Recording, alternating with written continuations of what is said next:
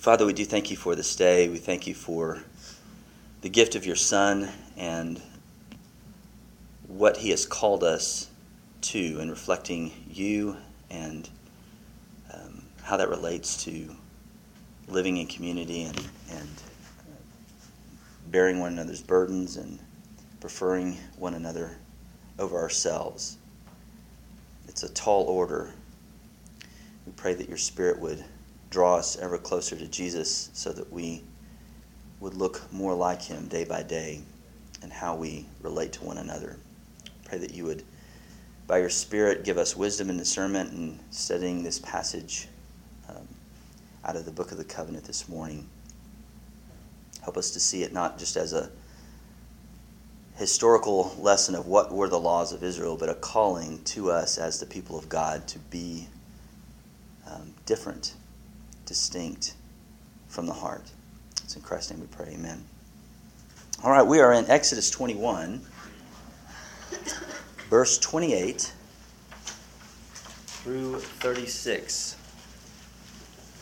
And we're continuing our discussion of the descriptive law expressed in the book of the covenant. When I say descriptive law as opposed to prescriptive law, what am I talking about? Do you remember? Let me swallow. Prescriptive law, what is that? What are we talking about when we say prescriptive? Like the set, like the Ten Commandments. Ten Commandments, what is eternal, what is established by God for eternity, reflecting his nature, the 10 words, the 10 testimonies of who he is, everything flows from that. Now, descriptive law would be what? How God is displayed within a temporal, cultural context. Very good. I like that definition. And we are now going through descriptive laws in Israel, time and space, and it follows immediately after the giving of the Ten Commandments. Where is Moses during all of this stuff? We're getting these laws, these case laws, these situational applications of the Ten Commandments. Where is Moses? Close to the mountain, in the darkness. In the dark, and he went up to see God. He called him up, right? He is now in the presence of God. The people were, you go on, looking over their shoulders, running away. They're away from the mountain. You speak to God. Don't let God talk to us, lest we die. They're fearful of that. So Moses is in the cloud, in the presence of God. And we've talked about, descriptively so far, the book of the covenant that Moses is receiving. We've talked about slavery laws, first thing off the bat, which was interesting. Capital punishment, what happens when a man kills another man. We talked last week about assault and battery and the rights of actual and compensatory damages resulting thereof. And now we continue the progression on down. This is what God is telling Moses in his presence up on the mountain. This is what is important. Exodus 21, verse 28. When an ox gores a man or a woman to death, the ox shall be stoned, and its flesh shall not be eaten. But the owner of the ox shall not be liable. But if the ox has been accustomed to gore in the past, and its owner has been warned but has not kept it in, and it kills a man or a woman, the ox shall be stoned, and its owner also shall be put to death. If a ransom is imposed on him, then he shall give for the redemption of his life whatever is imposed on him. If it gores a man's son or daughter, he shall be dealt with according to this same rule. If the ox gores a slave, male or female, the owner shall give to their master 30 shekels of silver, and the ox shall be stoned. Verse 33. When a man opens a pit, or when a man digs a pit and does not cover it, and an ox or a donkey falls into it, the owner of the pit shall make restoration. He shall give money to its owner, and the dead beast shall be his. When one man's ox butts another's, so that it dies, then they shall sell the live ox and share its price, and the dead beast also they shall share. Or, if it is known that the ox has been accustomed to gore in the past, and its owner has not kept it in, he shall repay ox for ox, and the dead beast shall be his. Okay. Why is this here? What's the purpose of this? Why are we going into what happens when an ox gores a man? Moses is on the mountain receiving the law, the covenant law for the people of God, and we're talking about animal attacks. Why is this here?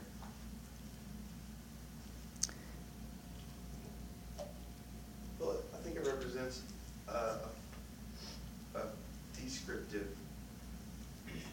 pattern of conduct that he's looking towards. Okay. Obviously, the context from which this is drawn is a farming, cattle raising. So this stuff is going to inevitably happen. Mm-hmm. So, and it's not just about animals and such. It's just, if this happens, then you should do this. Mm-hmm. Well, why is that necessary? Why do you think? Why would it be necessary to go into this kind of detail on how we deal with loss of property and loss of life? It shows that if you're negligent and somebody else gets hurt, you have a responsibility to try to make it right. Okay. Let's go through it then. Let's go through it with that in mind. In the Near East, discussions of the goring of an ox, that's typical for language about if you own a domesticated animal and hurt somebody else. They just use the ox as kind of the typical scenario, given the culture. Just because it doesn't say horse or camel doesn't mean that it wouldn't have also applied to a horse or camel, I guess is the point. What's the issue here in verse 28? What are we talking about? Why is this a big deal? Well, let me ask you this way. What prescriptive law comes into play here? Thou shalt not kill. Okay, why? What is important about? It was an accident. Sanctity of life. The sanctity of life. So we have an ox which is not created in the image of God, killing a man who is created in the image of God, and something's got to be done. What's to be done? The ox shall be stoned. The ox is stoned, and what does that demonstrate? It's just a dumb animal. Why kill the animal? What does that demonstrate? Justice. Justice, okay. That you value human life over the life of property. I think so. That you value human life over the life of an animal, over property. PETA notwithstanding, there is a hierarchy of life, biblically speaking. Our worldview, the reality that God has set in motion in the universe, is that His image is more important than an ox, no matter how much money it brings you. Right? Okay. The sanctity of human life. Man is created in the image of God, not the ox, and that must be demonstrated. The ox has violated the hierarchy of being and must be destroyed, even to the extent that they cannot do what with it? They can't even eat it. Now that just seems like such a waste. Yeah, it dies, but let's at least get a couple of slabs of ribs off of it or something. No. It has violated the hierarchy of being that God has set in motion. And that's important to demonstrate. So what happens to the owner of this erstwhile ox? What happens? There was Two cases. First case, what happens? whenever it just goes off on its own, it's the first time the owner didn't know that it would potentially do this. Uh-huh. There's no implications for him because it's just... If he doesn't know, he's not negligent for letting it out. we shouldn't hold him accountable for the death of a man if he didn't know that this ox was going to go postal, right? So what happens there? He just loses the ox. He's not liable. There's no history of violence from the animal.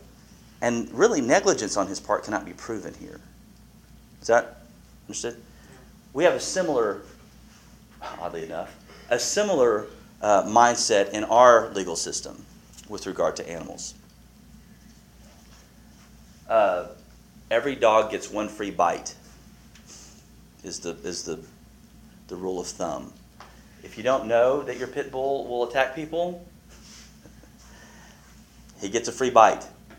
But if he attacks twice, the owner will be liable. And you see the same kind of thing here. What does it say?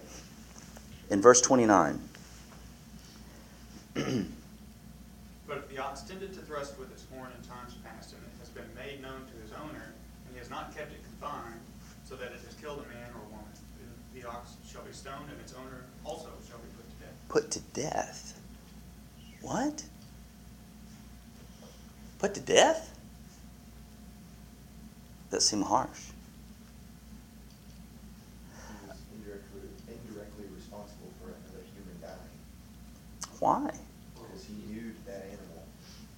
It's a deadly weapon. You also put the animal's life above the potential loss of human. Isn't that the key? This animal is making me money. It's tilling my crops. Other things that you can derive from the work of an ox. I don't want to lose it.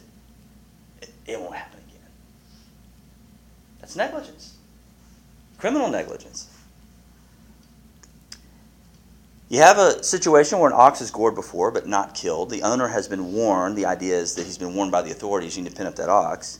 The difference is that the owner is guilty of criminal negligence. It's as if the master of the ox is guilty of killing another human being. So we kick it back up to our discussion on capital punishment, verse 12, right? If a man kills another man, he shall be put to death. It's equated to the man actually wielding a club and beating the guy over the head.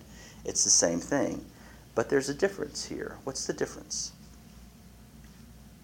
What can he do rather than be stoned to death himself? Pay a ransom. He can ransom his life because there's a categorical difference between the animal that's wild and him lying in wait hunting for a man. You see that? What does that tell you about God?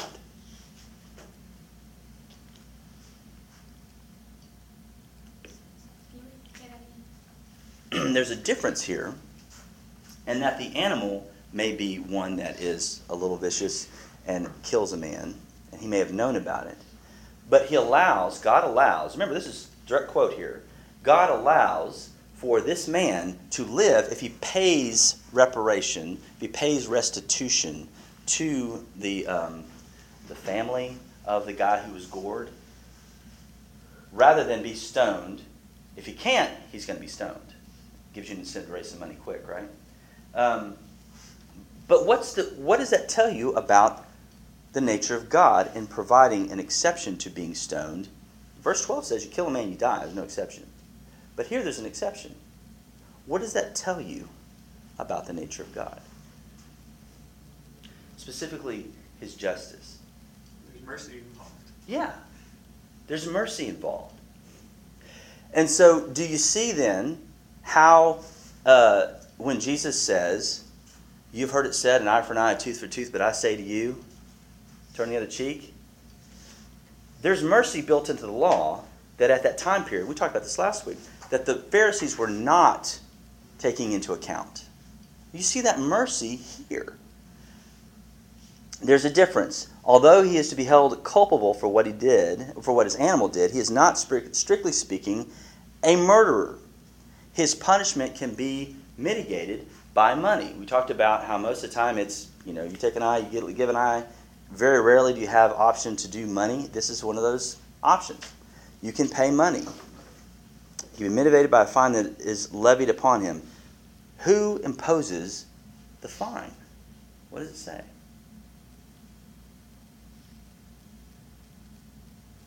Would it be the family?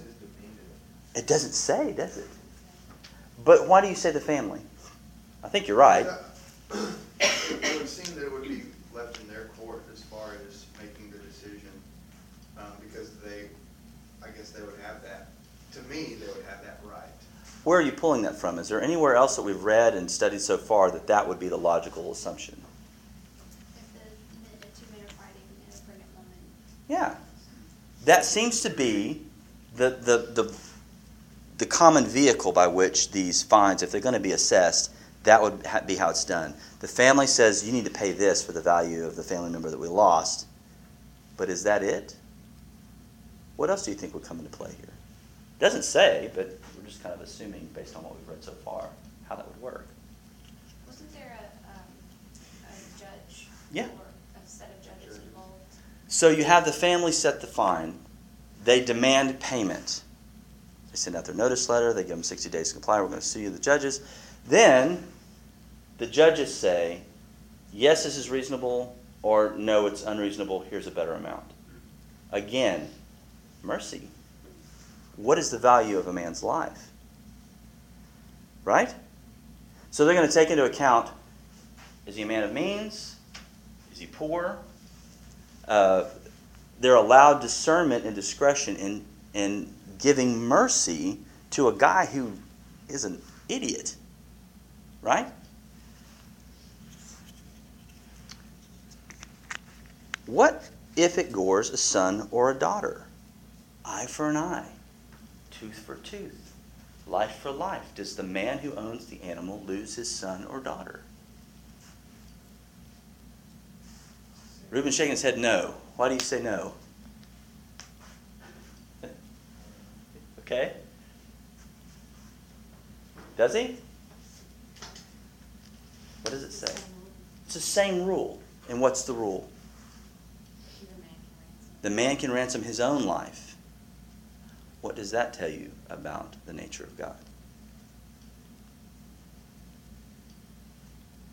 Should a man lose his son because of his own negligence? Should the son die because of his father's criminal negligence? No. Each one bears the penalty on their own head. And that is somewhat radical of a notion in this time period. Many times if a guy, his negligence killed another's son, his own son would die. Yeah? Yeah, well then, but like it also seems like it talks about the third and fourth generation. Right. Like how would you make sense of that? Well, I think that's more of a national view. Okay. If there's sin in a nation, the consequences of it carry forward. Let's look at the 60s as an example. 3 generations later, we're still bearing the brunt of that, quote, cultural revolution, right? But that's because of the mindset that's involved and God allowing us, giving us over to the sin of the people. In this situation, it's an individual thing. Yeah, that's an interesting discussion. I don't know if we're going to go into it fully this morning, but yeah, I think what he's talking about there is more of a national idea.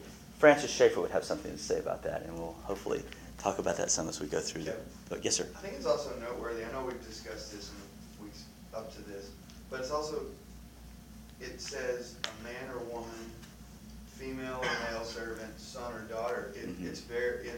It's all human life. It's not just the male-centric society. You're anticipating my very next point. It's excellent. And why is that? And why is that important? Because it highlights the fact that all life is important to God, Right. and that there's it separates their culture from the surrounding.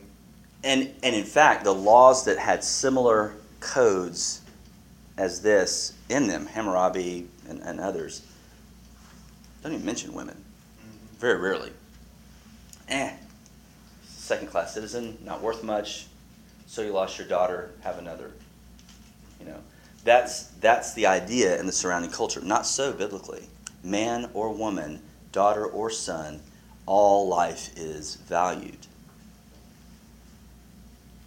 Except for the slave? How do we do that? What are we doing there? Isn't the slave human life? Because the guy's life is not required. The guy's life is not required. And what is the payment? It's a set. 30 shekels of silver. What does that remind you of? Judas Iscariot. Jesus was sold for a slave's fee. Let that sink in. That's the average price for a slave. Some codes said 15, others said 20. I mean, at least biblically, it's the most it can be. You know, there's something there. What's unclear to me on this is that I'm not sure, and I'm sure there's some smart guys out there who have thought through this. I couldn't find anything on it. Is this in addition to the payment to the family?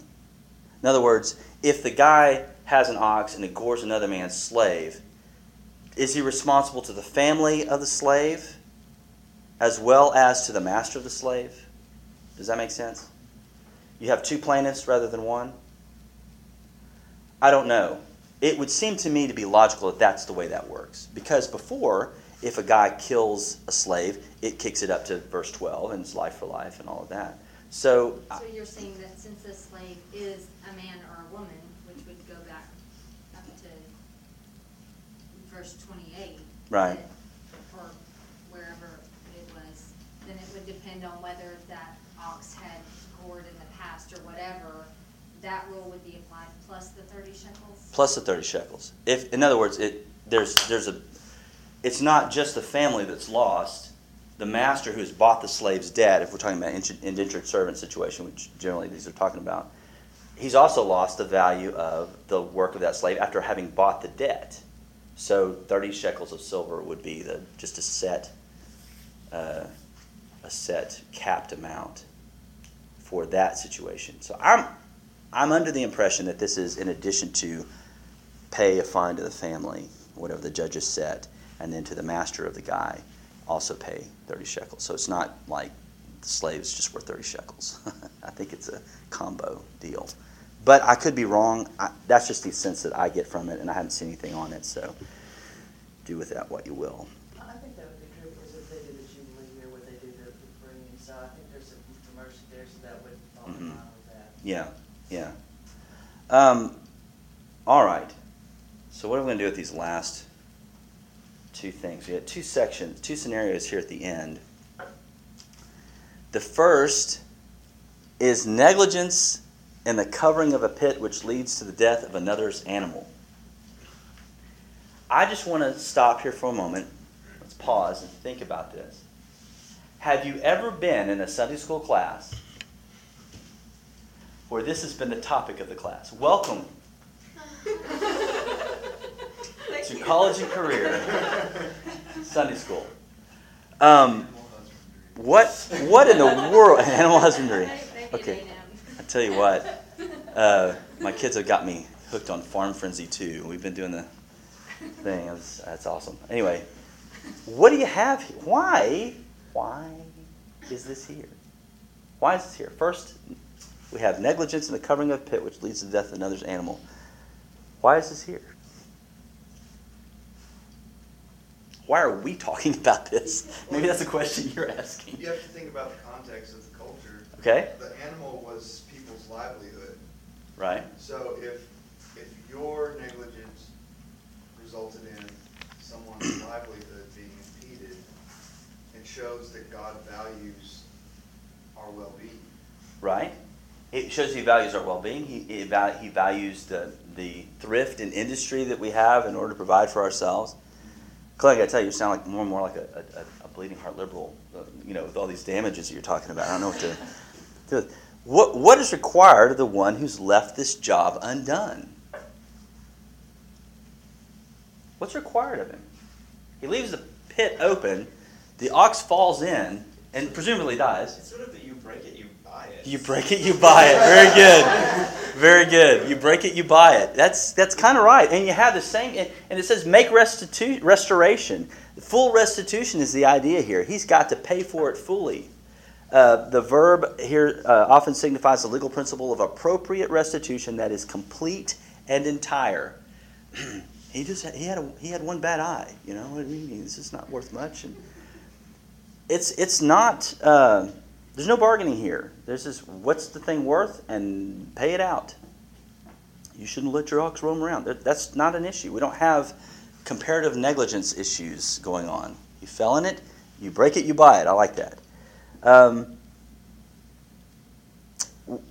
Then we have our wily ox. Secondly, goring another animal. What's the solution here? They shall sell the live ox and divide the money from it, and the dead ox shall also divide. They shall But also divide. but if we know he's a mad beast, got mad cow disease, what happens then? He shall surely pay ox for ox, and the dead animal shall be his own. Now, is that fair? Yeah. You think? He knows it's a I don't know how to say this. It's a mean one. It's a mad ox. He knows that, and it kills somebody else's livelihood. So does he give the bad ox to the? No, that's that. Well, No, he the- just says he buys. he buys the dead ox from the guy. Okay. And He can go out and buy another one. but what do we have at issue now? They're selling the one that they know is accustomed to gore. That's probably not what you were talking about. No, it is. Well, he's buying the dead ox. He's selling the one, presumably to be eaten, I would think. Because now you know it's gored. Are you going to take on the responsibility of criminal negligence if it gores somebody else? It kicks you back up to the top, doesn't it? Well, actually, it doesn't say it has to be stoned for goring another animal. Right. But what are you going to do with an ox that you already have knowledge of that it gores? Yeah. Do you see a pattern here in these laws? It seems like it starts with the most horrible situation, goes down to the bottom that immediately implies the logic from the top. There's just this kind of circular thing going on here Because if you kept an animal that gored another animal, you know it's capable of goring a human being. Yeah, exactly. So you have this, it all feeds into each other. They divide the dead animal and the price of the live animal. The owner of the aggressive ox is not considered at fault, so they split the loss. But if he knows that the ox is prone to gore, he has to give full restitution. He gets the dead one after paying for it to the victim of the owner. Every dog gets one bite. But Okay. There's an obedience issue in there, because if you know something's prone to hurt people or animals or whatever, and you don't do something about it, in other words, anytime it says that if it's known that it was prone to gore, that means they never did anything about it. Right, they're laying behind the log on the fact that it's gored on other things, and then Right. maybe it won't this time, or I'll build a stronger fence, or whatever. I'll keep it yoked. Why is this here? Why are we talking about this? The first thing I thought of actually with this was texting and driving. I did. Yeah? And I'm guilty, especially of going, oh, I can speak text, or Mhm. whatever. But when you're doing that, you're valuing your convenience and your phone over potentially the life of somebody else. Doesn't this point to a heart issue in even our most basic operations? How do we live in community? How do we prefer one another over ourselves? In basic things, our livelihood even. We live in a fallen world. Stuff is going to happen. My thoughtlessness is going to affect someone else at some point. Did not affect my father when I backed into his truck because he owns a tank. I didn't have to pay for that situation. You still have the dent. I still have the dent to prove it. We live in a fallen world. How do we deal with that biblically from a Christ-centered approach? I think is reflected in this. This is not limited to just these laws. This is a heart issue. Make it right when you screw up. Right? Make it right. Don't try to hide behind it. Don't try to throw up a bunch of defenses to it. Make it right.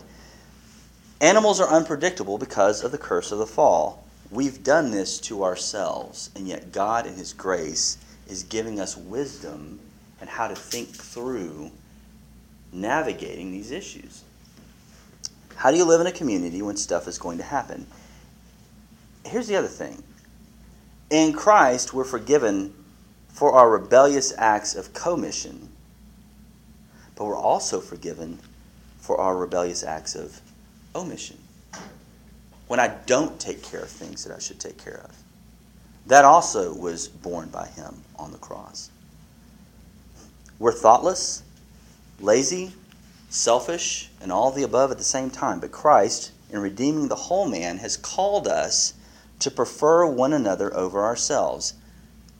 I don't text and drive because I love my neighbor. Right? I don't leave, if I'm working in the street, I don't leave the manhole cover off the sidewalk for somebody to fall into because I love my neighbor. Or if you're working at the hospital, you don't leave stuff undone for your shift, knowing that the next shift's about to start, just because you want to hurry and get done with work, knowing that it may get overlooked. Right. I mean, in any job. There's a potential in any job to leave things undone that hurts other people. Right. Yeah, very good. And isn't that the point here? Isn't that the thrust of the heart here? Everything has consequences. Every omission that we do has consequences. One, we need to be conscious of that as people of the cross and be actively making sure that we're not doing things that endanger others, that are unloving towards our neighbors. And second, we need to realize that Christ paid for that as well. I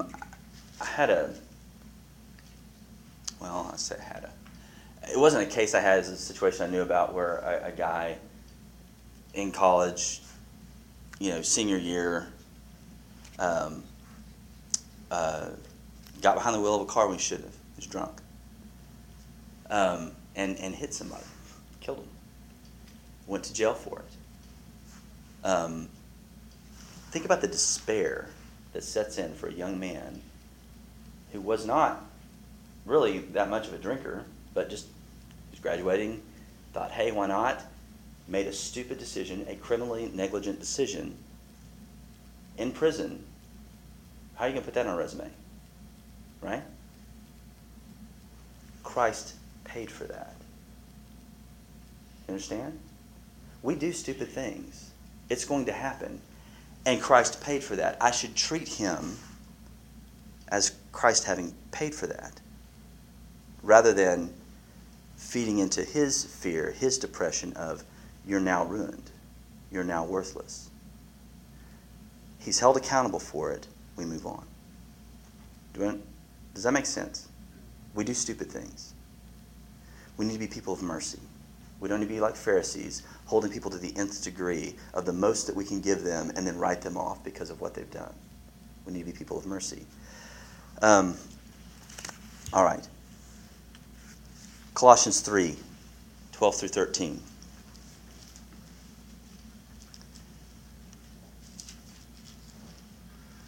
Put on then, as God's chosen ones, holy and beloved, compassionate hearts, kindness, humility, meekness, and patience, bearing with one another, and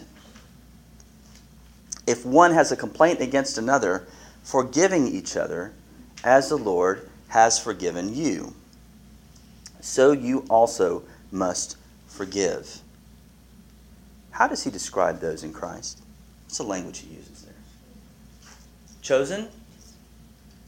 What else? Holy and beloved. What else? Holy and beloved. Chosen. Chosen to be holy and beloved and chosen. Right? We strive for holiness because of the holiness granted to us in Christ. Is that kind of the idea there?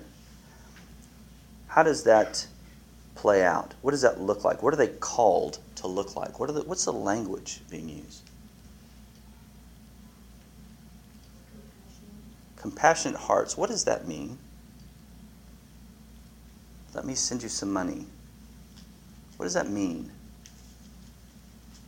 Compassion. Now, I know from Duolingo, com, or con, I guess, be with, passion. It's from the heart, right? That we're doing these things, this kindness, this humility, this meekness, this patience. It's from the heart. And if anyone has a complaint against another, forgiving each other. How do you do that? What's the first word, first phrase in the verse or the verses? How do you do it? The put on. You put it on. You put it on. You got to put it on. In other words, it ain't hair growing on your body. You got to put it on. It's something for it ain't natural. It ain't natural. If you're bald, you put on a hat. It's foreign to you, this covering. Right? Why? What's the grounding? Why do we put it on? As the Lord has forgiven you. Turn to 1 John 2, 7 to 11. We'll close here.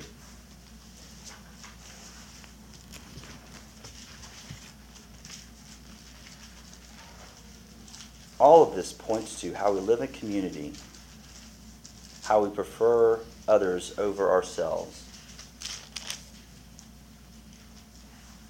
Look at verse 7, 1 John 2. Beloved, I am writing you no new commandment, but an old commandment that you had from the beginning. The old commandment is the word that you have heard. At the same time, it is a new commandment that I am writing to you, which is true in him and in you, because the darkness is passing away and the true light is already shining. What's the old commandment? Biblical terms, what's the old commandment? The prescriptive law, the Ten Commandments. This is the nature of God. You can't do it. And yet it's a new commandment. Why is it a new commandment? It's the same words, but it's new. How? Christ fulfills it and then does what? Gives us a new nature, a heart that wants to reflect the prescriptive law. And look at the language he uses here. I love this. Which is true in him and in you, because the darkness is passing away and the true light is already shining. The darkness, I get this idea of, have you ever driven on a country road when the mist comes in the morning? It's like all foggy and creepy, like Sleepy Hollow kind of. And then the sun comes and kind of burns it away. You see the glow of the sun, but it's not real distinct. And slowly it gets to be this brilliant sunrise. Have you ever had one of those experiences? That's the idea I have here. The true light is in you because of what Christ has done. But we're covered still in darkness, and we're trying to, it's the burning away from the inside out, the heart of that God has placed into the Spirit is in us. It's burning. I don't want to pay for the fact that my dog bit somebody else. That's goofy. Don't get on my property. But there's true light inside that compels me to have compassion, kindness, mercy, and want to fully resolve that, to make full restitution for that. Not because of me, but because of something foreign to me that's been done to me in Christ. Does that make sense? That's what we should be striving for. Now look at this. Whoever says he is in the light, the Apostle of Love writing this, by the way. Whoever says he is in the light and hates his brother is still in darkness. Whoever loves his brother abides in the light, and in him there is no cause for stumbling. But whoever hates his brother is in the darkness and walks in the darkness and does not know where he is going, because the darkness has blinded his eyes. What shines looks like the light, not the darkness that is passing away. Hating your brother is not of the light. It blinds you to the image and the beauty of God in that person and the work of God taking place in your brother. When we hate them through omission, by texting and driving and other various and sundry taboo things that we have now, it displays not God, but darkness. It's negligent. It's not caring for our neighbor. It's not loving each other more than we love ourselves. The darkness is passing away, but under it, what we really are is already shining. Let it shine. Let it break through. Think through what we do and why. That's what the Bible calls us to do. Think on the things that I have told you, and the Lord will give you understanding in all things, Paul says to Timothy. Thinking is a gift. Let's not put it in a cabinet and shut the door. Any other comments? Can I read something? Yes, you may, It please. might be a rabbit trail, but I read it earlier this week, and it reminded me of what you're saying. Hebrews 12:14 says, "Strive for peace with everyone, and for the holiness without which no one will see the Lord. See to it that no one fails to obtain the grace of God, that no root of bitterness springs up and causes trouble, and by it many become defiled." So it just reminded me of the sense of negligence, how we're responsible to extend grace and not be negligent in that. Yeah, and see to it And holiness. that we all strive for holiness. Not just me, Yeah. but I have a responsibility biblically to strive for your seeking holiness, for your grace and growth in the gospel. Isn't that another outpouring of the Spirit? Because that ain't natural. I'm all good about making sure I'm okay before God. There's self-interest there. And it's true, we should do that. But should I also not pray and strive for your growth as well, and yours for mine? Good. It's good. All right, let's pray.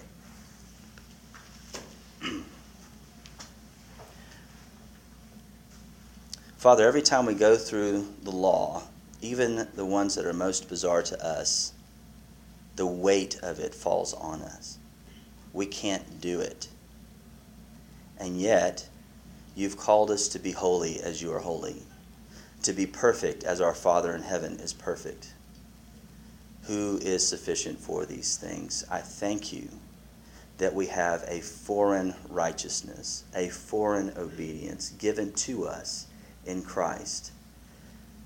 I pray, Father, that by your Spirit you would move us to be who we are in Jesus. Give us wisdom and discernment and what that is supposed to look like in our time and place, that we may, by living lives unto you, testify to your true nature and the eternal law that you've given us. I pray that you would be with us in the next service. Bless Philip as he brings the word. Make us receptive and make us change day by day by day because of your goodness and your mercy to us in Jesus. In his name we pray. Amen.